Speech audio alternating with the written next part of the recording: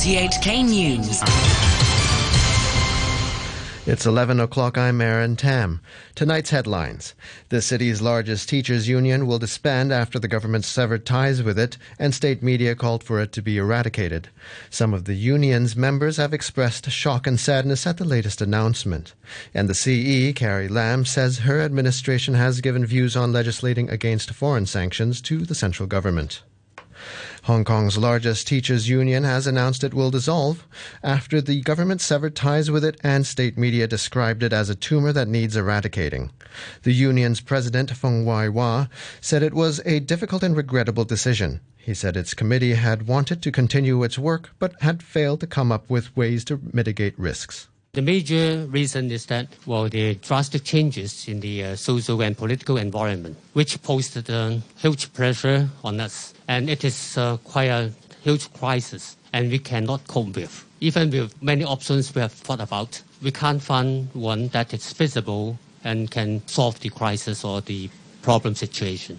So we have to resort to this, last option, that is to dissolve our organization. Several members of the union told RTHK that they're shocked and saddened by the latest announcement. It's quite a shock for me, and I think it's quite a shock for many Hong Kong citizens today, because it is an organization have a long history in Hong Kong, and then it served many parties in Hong Kong. I think there will not be another organization like this in the future. When we try to talk something, especially related to politics, we need to consider more. The teacher just cannot do anything they want or any material they prepare to teach, because everything they need to hand it to the authority to check first. Actually, when we heard about the criticism a few days ago, the result is what we expected. I think people will tend to be silent in the future.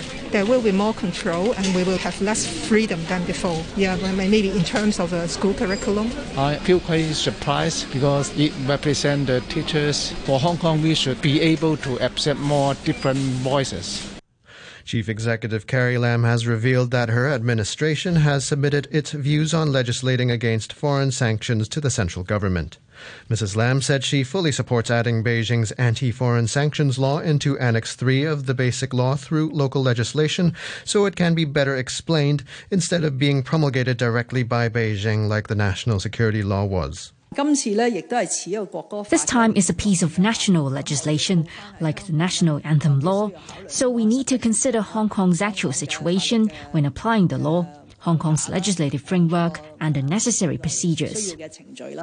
I'm leaning more towards imposing the law through local legislation to ensure it can be fully, effectively, and accurately implemented here.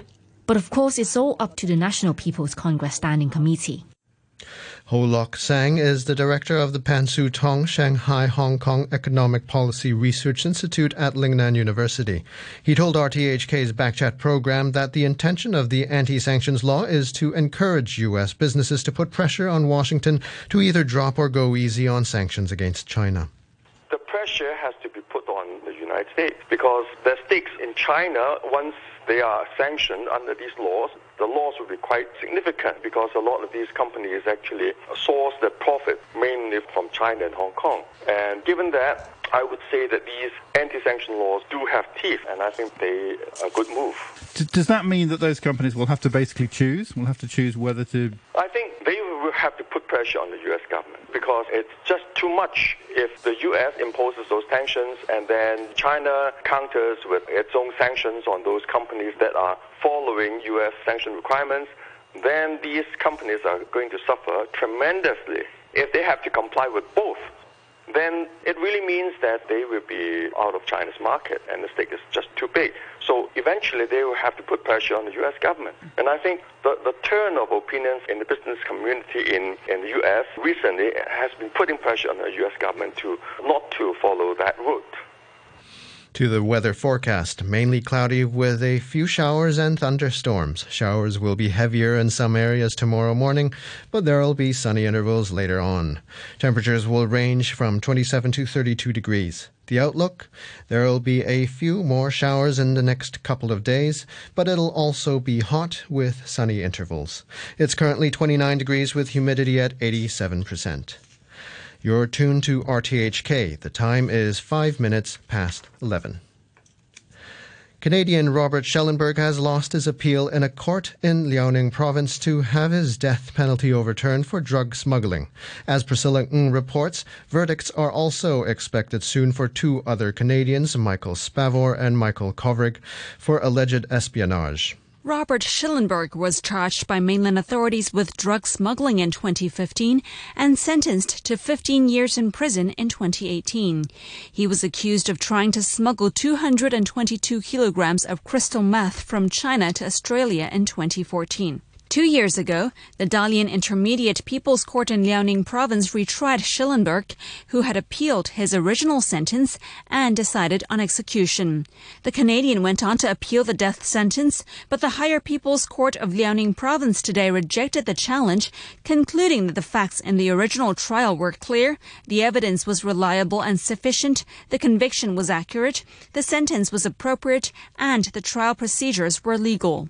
It sent the case to the Supreme Court for review, as is required by law before any death sentences can be carried out. Meanwhile, verdicts in the cases of fellow Canadians Michael Spavor and Michael Kovrig, both charged with espionage, are also expected to be handed down later this week. Mr. Spavor, an entrepreneur, and Mr. Kovrig, a former diplomat, were both arrested in China in late 2018, 9 days following the detention in Vancouver of Meng Wanzhou, a Huawei executive and the daughter of the company's founder, on U.S. fraud charges related to trading with Iran. Ottawa has repeatedly criticized Beijing over what it has called the arbitrary detention of Mr. Spavor and Mr. Kovrig, as well as the lack of transparency surrounding their cases. Reacting to today's verdict, Canadian diplomats said they remain concerned about what they call China's arbitrary use of capital punishment. Back locally, an ecology expert is calling on people not to touch the black sand found on Long Mei Beach in Tai Po, saying it could contain bacteria. Billy Howe, a principal lecturer from Hong Kong University School of Biological Sciences, made the call after environmental groups raised concerns about possible pollution on the newly opened beach after they found black sand there.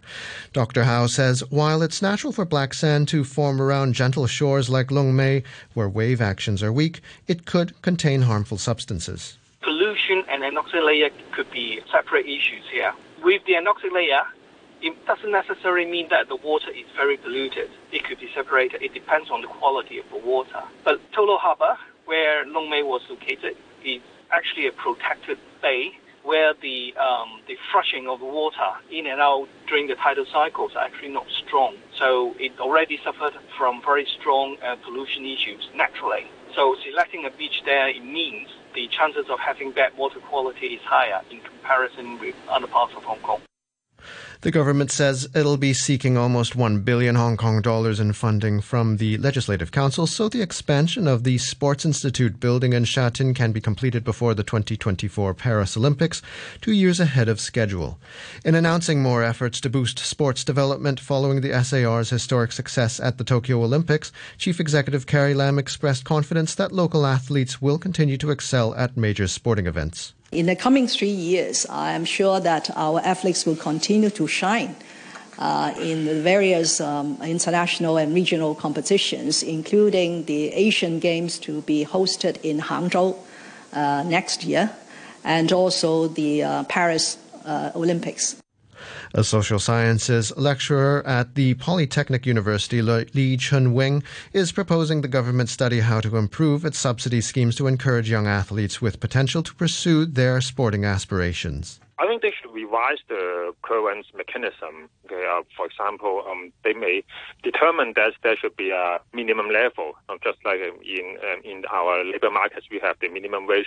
Should there be a higher level of minimum cash subsidies, let's say, which is indexed towards the Hong Kong's medium level of income? I think that would be an idea that the policymakers can think about.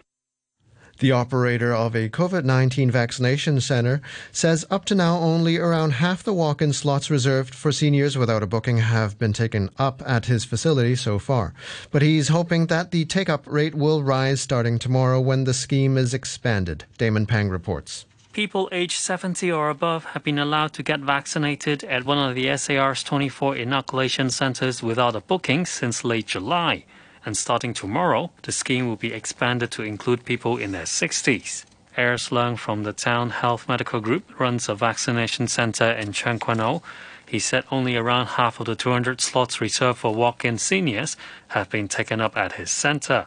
When you look at the age bracket, those aged about 60 like myself, around half of us have already been vaccinated. For the 70-plus category, the rate is a bit lower. So we think the threshold change will push more people to come out.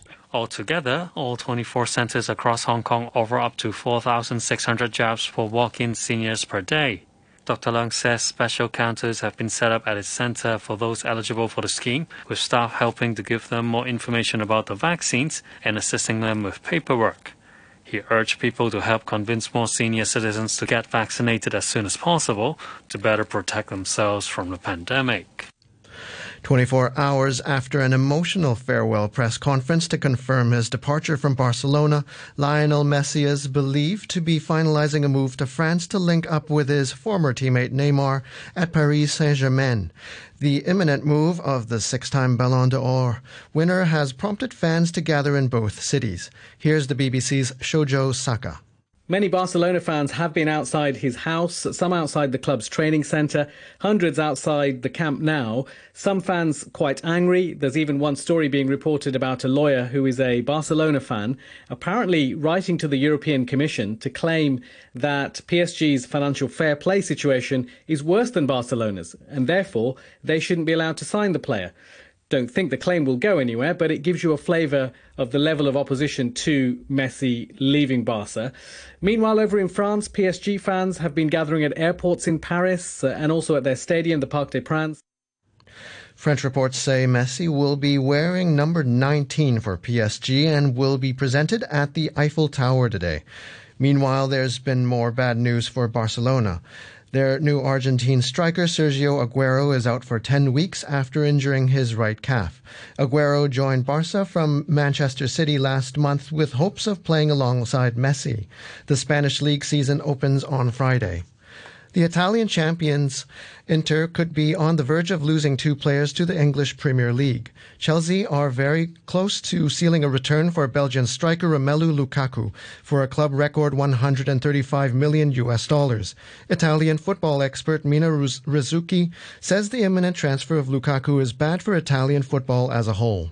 This is devastating, absolutely devastating for Inter, for the league in general, because the whole point of it being so fun to watch over the last few seasons is the competition, is Antonio Conte creating this beautiful team with Inter, Romelu Lukaku, Achraf Hakimi, Lautaro Martinez, and now two of those big three have been sold.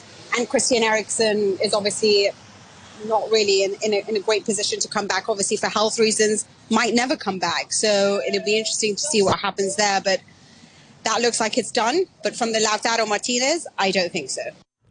Formula One team Aston Martin's appeal against Sebastian Vettel's disqualification at the Hungarian Grand Prix has been denied, with stewards ruling that new evidence was not relevant.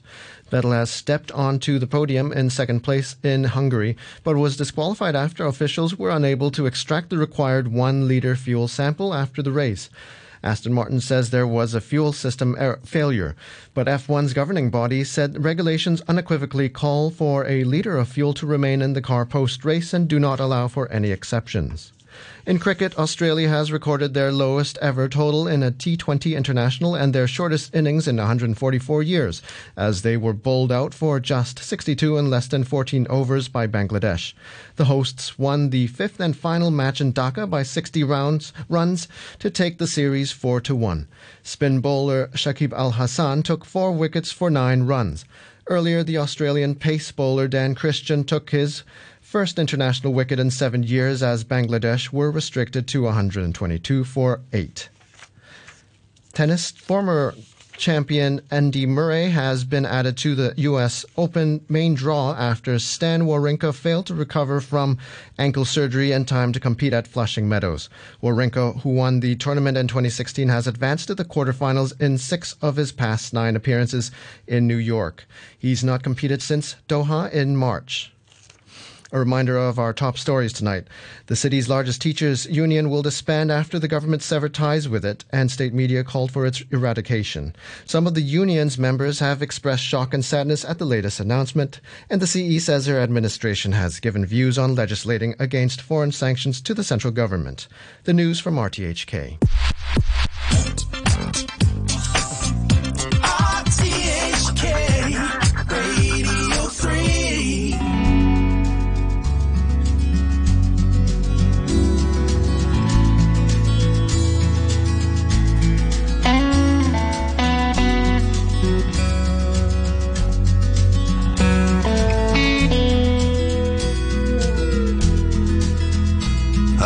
Jeremiah Dixon, I am a Geordie boy.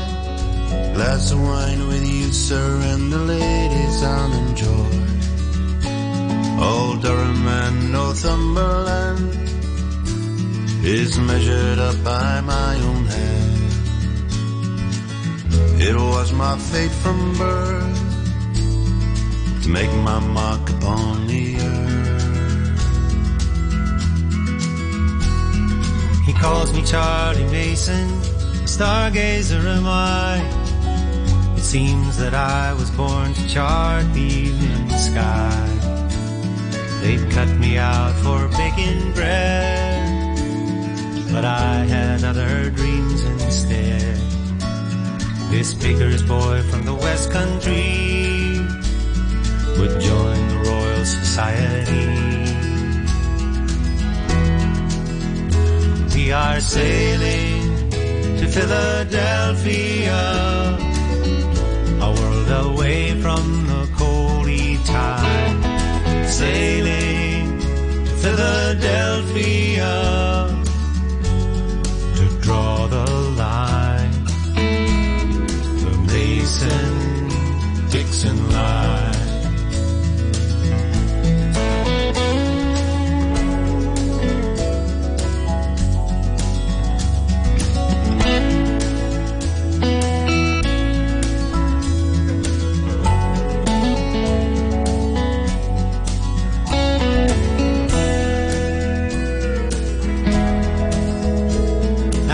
Surveyor Dixon, but I swear you'll make me mad. The West will kill us both, you gullible Geordie lad. You talk of liberty, how can America be free? A Geordie and a baker's boy in the forests of the Iroquois. Now hold your head up, Mason, see America lies there. The morning tide has raised the capes of Delaware. Come up and feel the sun, a new morning is begun.